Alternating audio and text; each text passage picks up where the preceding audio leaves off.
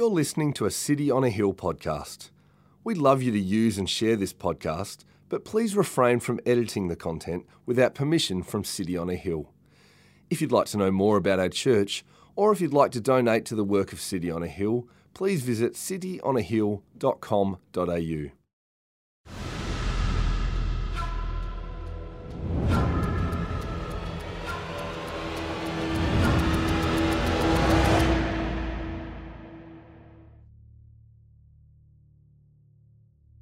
The Lord said to Moses, "Yet one plague more I will bring upon Pharaoh and upon Egypt. Afterward, he will let you go from here. When he lets you go, he will drive you away completely. Speak now in the hearing of the people, that they ask every man of his neighbor and every woman of her neighbor for silver and gold jewelry." And the Lord gave the people favor in the sight of the Egyptians. Moreover, the man Moses was very great in the land of Egypt, in the sight of Pharaoh's servants, and in the sight of the people. So Moses said, "Thus says the Lord, about midnight I will go out in the midst of Egypt, and every firstborn in the land of Egypt shall die, from the firstborn of Pharaoh who sits on his throne, even to the firstborn of the slave girl who is behind the handmill, and all the firstborn of the cattle. There shall be a great cry throughout all the land of Egypt, such as there has never been, nor ever will be again. But not a dog shall growl against any of the people of Israel, either man or beast, that you may know that the Lord makes a distinction between Egypt and Israel. And all these your servants shall come down to me and bow down to me, saying, 'Get out, you and all the people who follow you.' And after that I will go out." And he went out from Pharaoh in hot anger. Then the Lord said to Moses, "Pharaoh will not listen to you, that my wonders may be multiplied in the land of Egypt."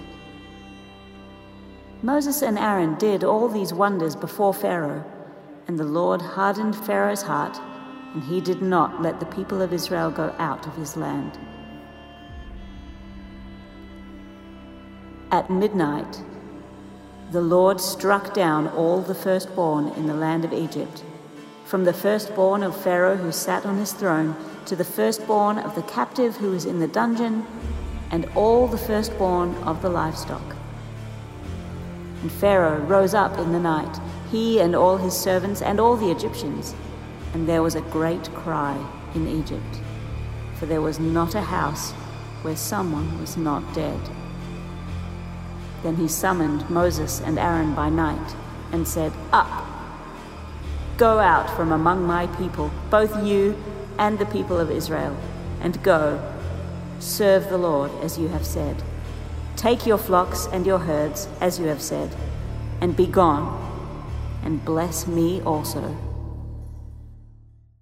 G'day, City on a Hill. Thanks so much for tuning in today. My name is Nick, and I get the joy of being the lead pastor of City on a Hill out in Melbourne's East. And today, the joy of picking up the scriptures and opening them with you. We are going to pick up where we left off last week, and that is now in the book of Exodus, the 8th week in our series and journey through Exodus. We're going to turn to an episode today that is significant, not just for the book of Exodus, but for the whole Bible itself. And so we'd love for you to prepare your heart with me as I lead us in prayer now. Let's pray. Almighty God, we thank you that your word is true and it is powerful. And so, Lord, would it be both of those things for us today? Lord, would we be sanctified in your truth? Would we be changed and transformed by your power? And so we commit this time together to you today. In Jesus' name, amen. One of the great things of growing up in the 90s, as I did, was the amount of awesome phases and crazes that I was a part of. First, there was the bowl cut with an undercut haircut phase, where we all had exactly the same haircut. It was who could shave the sides and the back of their head as tightly as possible and as deeply up as possible. Then there was the basketball card phase, which became contraband on my primary school playground. That then shifted into the yo-yo phase, and you'd want the best yo-yo that could sleep the longest so that then you could pick it up and walk the dog with it. That then turned into the Tazo phase, which were little discs that came with your cereal. Then it turned into the Pokemon phase, which apparently is still continuing down to today. But my favorite of all these phases was the WCW World Championship Wrestling phase. This caused a lot of injuries in my household. I got two older brothers, and we were not shy about acting out the wrestling moves of our heroes, which often included household items like garbage bins and tables. But in wrestling, one of the most memorable moments of the liturgy of every Monday Night Nitro was when the announcer would stand in the middle of the ring before the main event, and he would make an epic announcement. I can still remember the words that he would use. And now, for the heavyweight championship of the world, are you ready? For the thousands in attendance and the millions watching around the world, ladies and gentlemen, boys and girls, children of all ages, let's get ready to rumble! And the crowd would go wild. I'll share that with you today, because therein lies a fitting summary of Exodus 1 to 7. That announcer didn't know what he was doing, but he was recapping for you and me a summary of Exodus 1 to 7. Because in our journey so far, God has been setting the stage for an epic contest. Not just a contest between Israel and Egypt or Moses and Pharaoh, but between God himself and the gods of Egypt. Last week, this contest turned up a notch because God unleashed the plagues upon Egypt, showing his power. And it was a power specifically targeted against the catalogue of gods that the Egyptians will have been worshipping. This week, he's going to turn it up even further. This week, we come to the main event. This week, we come to the Passover. We read in Exodus 12, verse 12, that God says, "On all the gods of Egypt, I will execute judgment. I am the Lord." And so this week, God is going to bring a final judgment on his enemies. And in doing so, he's going to bring a final and full salvation for his people. And so we'd love for you to journey with me through. We're going to start in Exodus 11, and we're going to focus in on three particular things as we move through the story. We're going to talk about the warning of judgment, the passing of judgment, and the legacy of judgment. Let's first look at the beginning of our text and look at the warning of judgment. God speaks again to his servant Moses, but he speaks this time with a sense of finality. In Exodus 11, verse 1, he says, "Yet one more plague I will bring upon Pharaoh and upon Egypt. Afterward, he will let you go from here. When he lets you go, he will drive you away completely." Last weekend, I was able to chop down one of an overgrown tree in my backyard, except the thing was I didn't really get to chop it down. I had to saw it down because I'm not much of a handyman, and the only tools that I have is some tools that my grandma got me when I got married, and they're actually labeled DIY woman. And so that kind of shows how handy I am. But I found an old blunt handsaw in the shed of our place, which was probably left there by former tenants. And so I used that. And as I was struggling to saw off these branches, I was thinking to myself, man, I would love to have a chainsaw right now. But because I didn't have a chainsaw, I couldn't come at it with one fell swoop. But instead, I had to go after the branches, limb by limb, branch by branch, to get this thing down. And here God is, with all the resources at his disposal, all the power in his hands. He could have chopped Pharaoh and Egypt down in one fell swoop, and yet he intentionally chooses not to. God is strategic here. He is purposeful.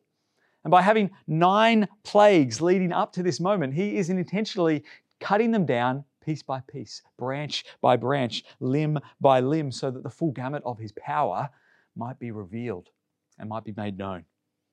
In fact, if we were to look at these plagues and line them up against the Egyptian mythology of the time, the pagan gods that the Egyptians worshipped, we would see that God has been cutting them down, actually not limb by limb, but God by God. Starting with an Egyptian deity called Hapi, who was the god of the Nile River, through to the ninth plague that we've captured already last week, where God brought darkness over Egypt, which was cutting down the chief god of the gods of Egypt, Ra, the god of the sun. At every single point, God has shown his power over everything the Egyptians were trusting in. And now, he's got one plague more, he says. And so God is going to go after the son of Ra, which was believed to be Pharaoh himself. The Pharaoh was thought to be the firstborn child of the chief god Ra. And that's going to make sense of the judgment that is going to come. Because Moses goes in to Pharaoh and delivers the most serious threat that he has yet been given. We read this in verse 4 to 6. Thus says the Lord, about midnight I will go out in the midst of Egypt, and every firstborn in the land of Egypt shall die. From the firstborn of Pharaoh who sits on his throne, even to the firstborn of the slave girl who is behind the handmill, and all the firstborn of the cattle. There shall be a great cry throughout all the land of Egypt, such as there never has been, nor ever will be again.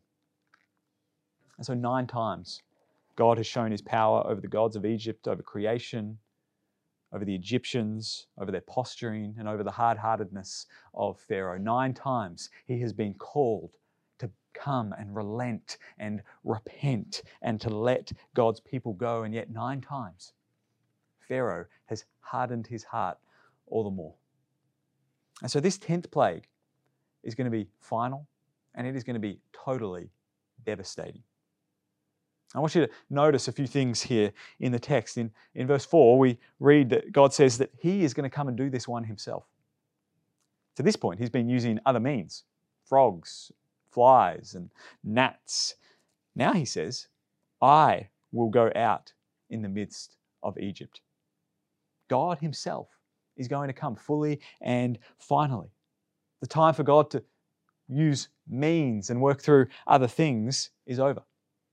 Now it is time for God to come and deal with this himself.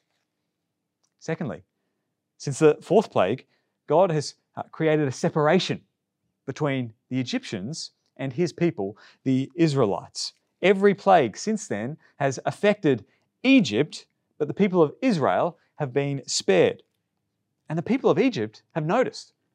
And so we read in this section that that separation is actually going to be even more pronounced now, because the people of Egypt are actually going to get up and drive the Israelites out themselves. They're actually going to give them gold and all their jewelry just to try to get them out of their country themselves, so that they might leave faster.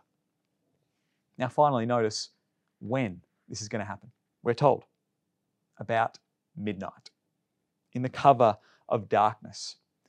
And at this point, the Egyptians will have been used to darkness, because the 9th plague brought darkness over the land for 3 whole days. And we're told in the text that it was a darkness to be felt. Imagine that. Every time you stepped outside, goosebumps. The hair on the back of your neck stood up. It made the air heavy, claustrophobic, and it lasted 3 whole days. And in the darkness in which these last 2 plagues, the 9th and the 10th, would occur, it's actually symbolic of the darkness that all of Egypt is actually under spiritually. And so Moses, who goes out from Pharaoh in hot anger in these verses, that anger is likewise just a foretaste of the anger of God against the sin of Pharaoh and the Egyptians, their oppression, the fact that they enslave God's people, that they worship these created gods, and that they remain hardened to the true God, the I am who I am, Yahweh himself. And so God is going to bring judgment. Just as a previous Pharaoh did in the first chapter of Exodus, where we read that he declared that all the firstborn of the Israelites needed to be thrown into the river, God is going to return that judgment upon them. God is going to show Pharaoh that he is the only one who can give and take life. And before we move on from the emotional intensity of this moment, we should consider ourselves. Often when we're reading this episode in the Bible, we focus in, don't we, on Pharaoh's heart. We read about him hardening his own heart or God hardening the heart of Pharaoh, and we love to speculate about Pharaoh's heart, but it can often be a distraction from thinking about our own heart. The Bible tells us that, like the Egyptians, we too, indeed all of humanity, live in darkness. The New Testament says that because of our hard-heartedness, we actually live in the domain of darkness. And because of this darkness, we therefore actually live under the same warning that Pharaoh himself is receiving here. Hebrews 9:27 says that it is appointed for man to die once and then after that face judgment. For all the times, like Pharaoh, when I have hardened myself against the will of God, when we have sat on the throne in our own lives, directing our steps where we want, for pridefully embracing the comfort and power of other things, for making God-like decisions ourselves without respect to the God who actually is there, who made us and gave us life. For all that, God says, you and I will be judged. We can resist as much as we want, but in the end, just like Pharaoh, we're going to have to come to God face to face and deal with him directly. And the Bible does us a favor, in fact, by letting us in on how that judgment is going to go. Because it tells us that the wages of sin is death. That the wages of our hard-heartedness, the payment for it, what it's due, is death. As gruesome and serious as this threat is toward Pharaoh and the Egyptians, as hot and fierce as God's anger is toward their hard-heartedness and their stubbornness, so too God is angry at my sin. God is angry at your rebellion. God is angry and he's going to judge us and all those who are outside of him with eternal death. And as you hear that, and even as I say that, and as we read it, it's very tempting, isn't it, to think, gee, that sounds a bit harsh. Gee, the punishment there sounds a bit disproportionate to the crime. We can be shocked at the seemingly disproportionate consequence of sin. And yet, ironically, that is exactly the problem, isn't it? Our shock at the seriousness of sin. That we minimize the problem of having hard hearts toward God. Our shock is in the wrong place. 19th century preacher Charles Spurgeon, he once said, we should be far more shocked at the sin which deserves hell than at the hell which comes out of sin. And so let this passage, let my words be as Moses to Pharaoh to you. Our lives are actually lived in this time where we've received the warning, as Pharaoh has, and yet it hasn't yet been acted upon. Our lives are lived under the threat, but before the execution of it. But a plague is coming. God's wrath is coming. Eternal death is coming. God is, once again, going to create a separation between all those who are with him and all those who remain in their hard-heartedness, in their stubbornness against him. And the question is, whose side will we join? On which side will we be found? Where will we run? This then leads to the warning actually taking place. So let's read about the passing of judgment. Because after the warning comes the provision or the promise. And the promise is known as the Passover for obvious reasons, as we'll see. And God gives instructions to his people about this in chapter 12. In verse 3, he says, tell all the congregation of Israel that on the 10th day of this month, every man shall take a lamb according to their father's houses, a lamb for a household. And we're told later that each of these lambs needed to be without blemish. And then down in verse 7 it says, then they shall take some of the blood and put it on the 2 doorposts and the lintel of the houses in which they eat it. They shall eat the flesh that night, roasted on the fire with unleavened bread and bitter herbs, they shall eat it. And then, again, in verse 11, in this manner you shall eat it, with the belt fastened, your sandals on your feet, and your staff in your hand. And you shall eat it in haste. It is the Lord's Passover. For I will pass through the land of Egypt that night, and I will strike all the firstborn of the land of Egypt, both man and beast. And on all the gods of Egypt I will execute judgments. I am the Lord. The blood shall be a sign for you on the houses where you are. And when I see the blood, I will pass over you, and no plague will befall you to destroy you when I strike the land of Egypt. And so judgment is coming, but God is gracious enough to provide his people with a way of escape, a way to be passed over. Now notice that while the separation had occurred in previous plagues, and while we know that a separation is to come when the Egyptians would drive the Israelites out, that actually when the plague would come itself, there would be no separation. It would fall on both the Egyptians and the Israelites alike. The whole nation of Egypt was going to fall under this plague. That is, God wasn't asking his people to put blood on their doorposts just so that he would remember that's where his people live. No, he knew their address already. He knew where they lived. No, God wants them to put blood on their doorposts, blood of a spotless, blemish-free lamb on their doorposts, so that as God passed everywhere through the nation, he would see the households for which a sacrifice had already been made. Death was going to come to every single house in Egypt that night. The only question was who would die. Would it be a lamb, or would it be a firstborn son? And so God offers the Israelites not escape from judgment altogether, but a substitute for the judgment. The Israelites needed a substitute. And if you think about that substitute, we know that it's not really a fair trade, is it?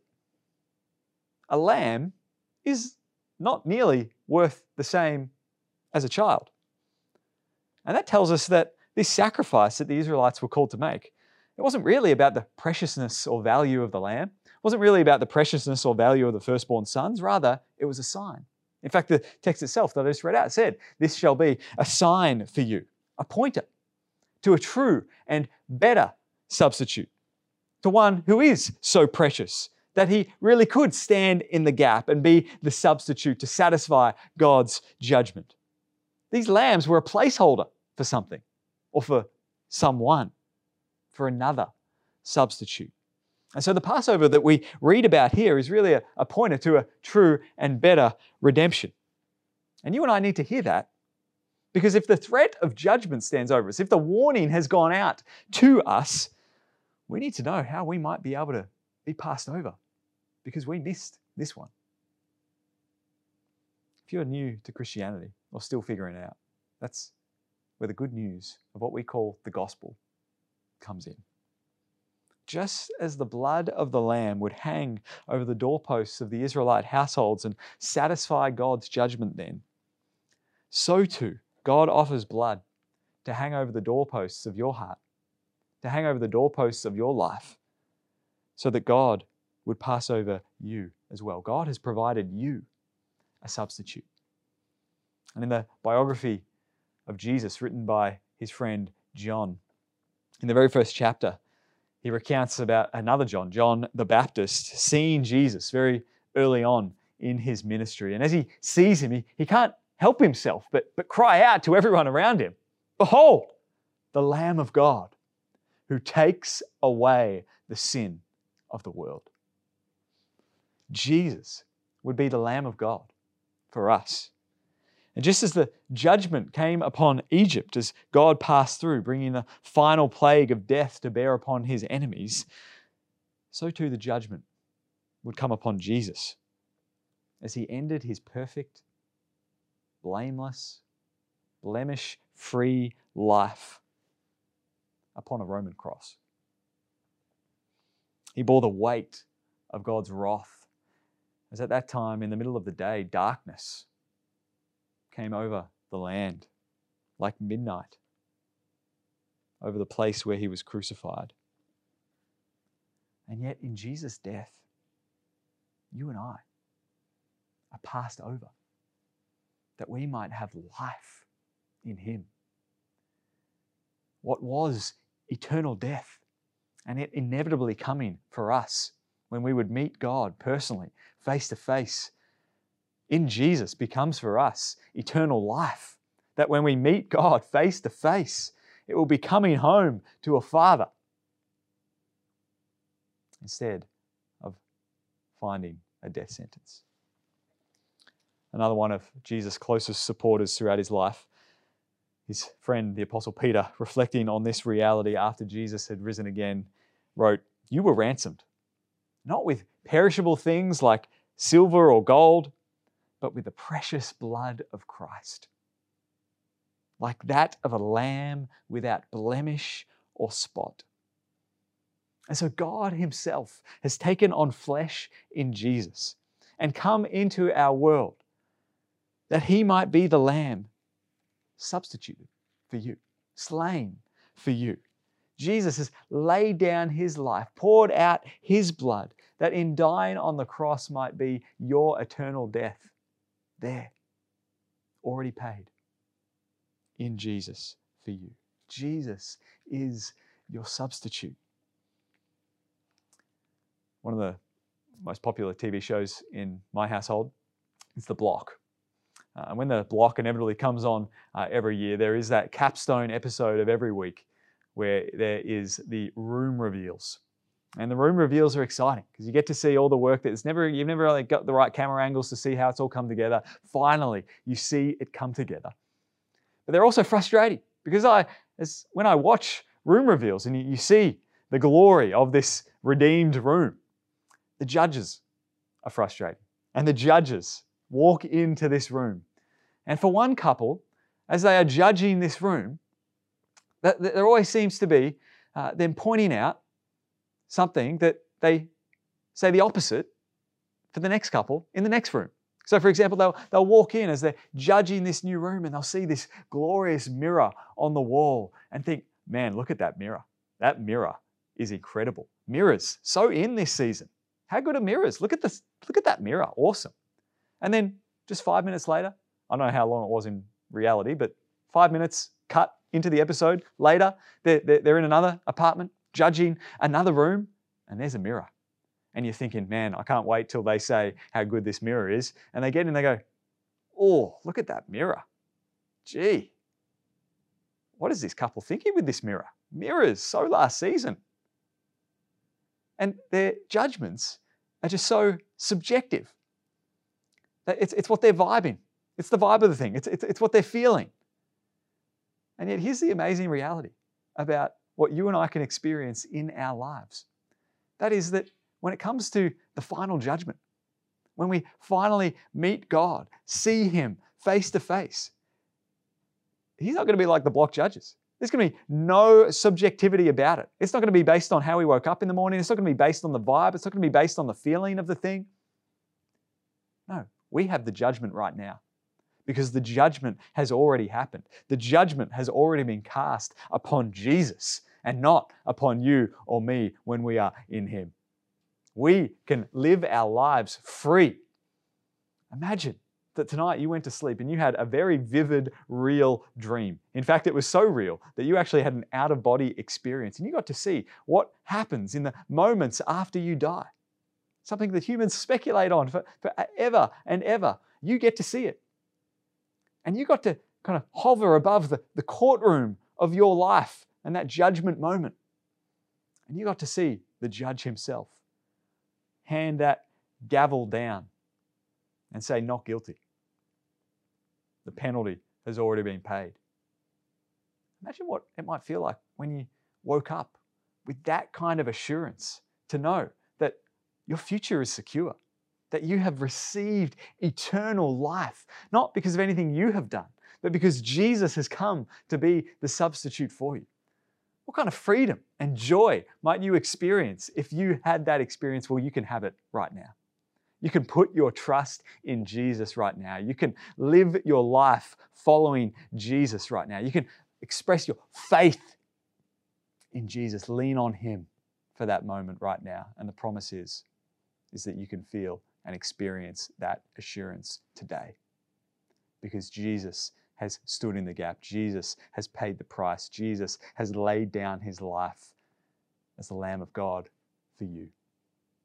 It doesn't matter what you have done. It doesn't matter what kind of guilt you walk around carrying. It doesn't matter what kind of dishonor you have brought to yourself, to your family. It doesn't matter what kind of shame that you wake up with and go to bed with at night. In Jesus, you can have eternal life. All of that paid for and put away. In Jesus, you can finally find freedom and reconciliation with the God who made you. And so put your trust in Jesus today. Come to Jesus today. You can have the blood of Jesus painted over the door of your life by trusting him, by recognizing your sin and turning and putting your faith in Jesus, accepting God's offer of salvation of the Lamb in Jesus. As we heard in our Bible reading, the judgment did indeed come upon Egypt. At midnight, the Lord struck down all the firstborn in the land of Egypt. And Pharaoh is finally, painfully, begrudgingly forced to say, "Up, go out from among my people, both you, Moses, and the people of Israel, and go, serve the Lord as you have said." And so the Israelites, who have been instructed to get dressed, they're eating the Passover, dressed already, to go, get up and go. And the Exodus finally begins. And so let's finish with looking at the last aspect of this episode, the legacy of judgment. Because the rest of the passage that we're covering this week details some of the things that God put in place to ensure that what happened will never be forgotten. And so God says in Exodus 12, verse 1 and 2, "The Lord said to Moses and Aaron in the land of Egypt, 'This month shall be for you the beginning of months. It shall be the first month of the year for you.'" And then in verse 14, he says, "This day shall be for you a memorial day, and you shall keep it as a feast to the Lord throughout your generations, as a statute forever. You shall keep it as a feast." And so from this point on, the calendar of God's people was going to change. The rhythms and the routines were now going to be shaped around God's deliverance in the Passover. Their lives would be centered around the remembrance and the celebration of this meal, which in turn celebrated what God did as they held a feast each and every year. And that tradition was passed down through the Israelites on down into Jesus' own day. And so we get a picture of Jesus himself celebrating with his disciples the Passover. In fact, we actually get a specific glimpse into the final time that they celebrated that together, just hours before Jesus would be on the cross as a substitutionary sacrifice for us. In Luke's account of this, Jesus says this in Luke 22, "I have earnestly desired to eat this Passover with you before I suffer. For I tell you, I will not eat it until it is fulfilled in the kingdom of God." And he took a cup, and when he had given thanks, he said, "Take this and divide it among yourselves. For I tell you that from now on I will not drink of the fruit of the vine until the kingdom of God comes." And he took bread, and when he had given thanks, he broke it and gave it to them, saying, "This is my body, which is given for you.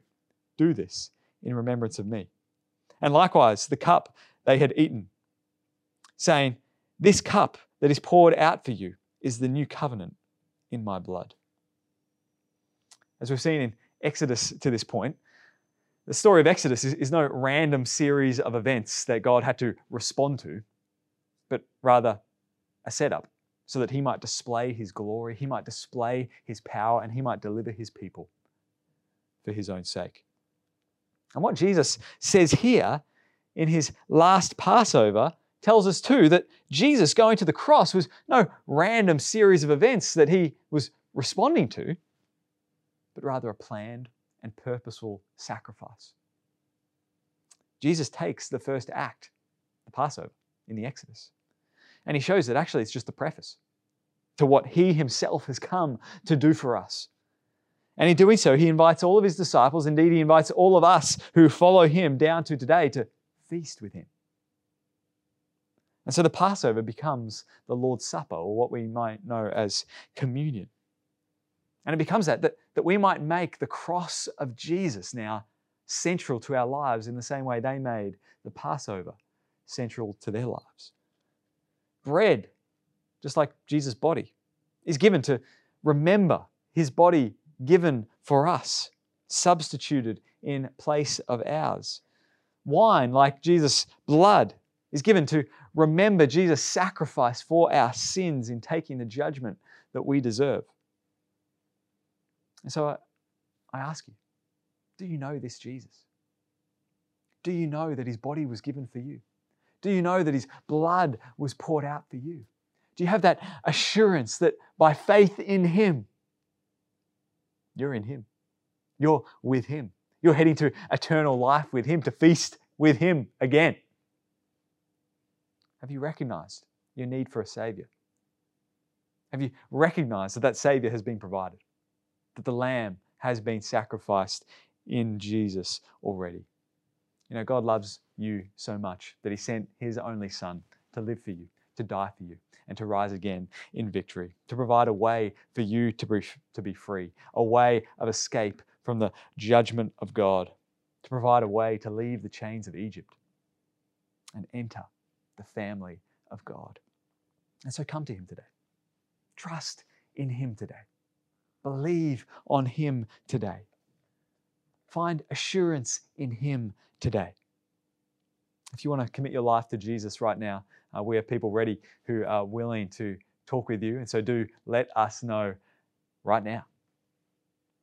But we are as well, in this fitting moment, going to celebrate this meal together.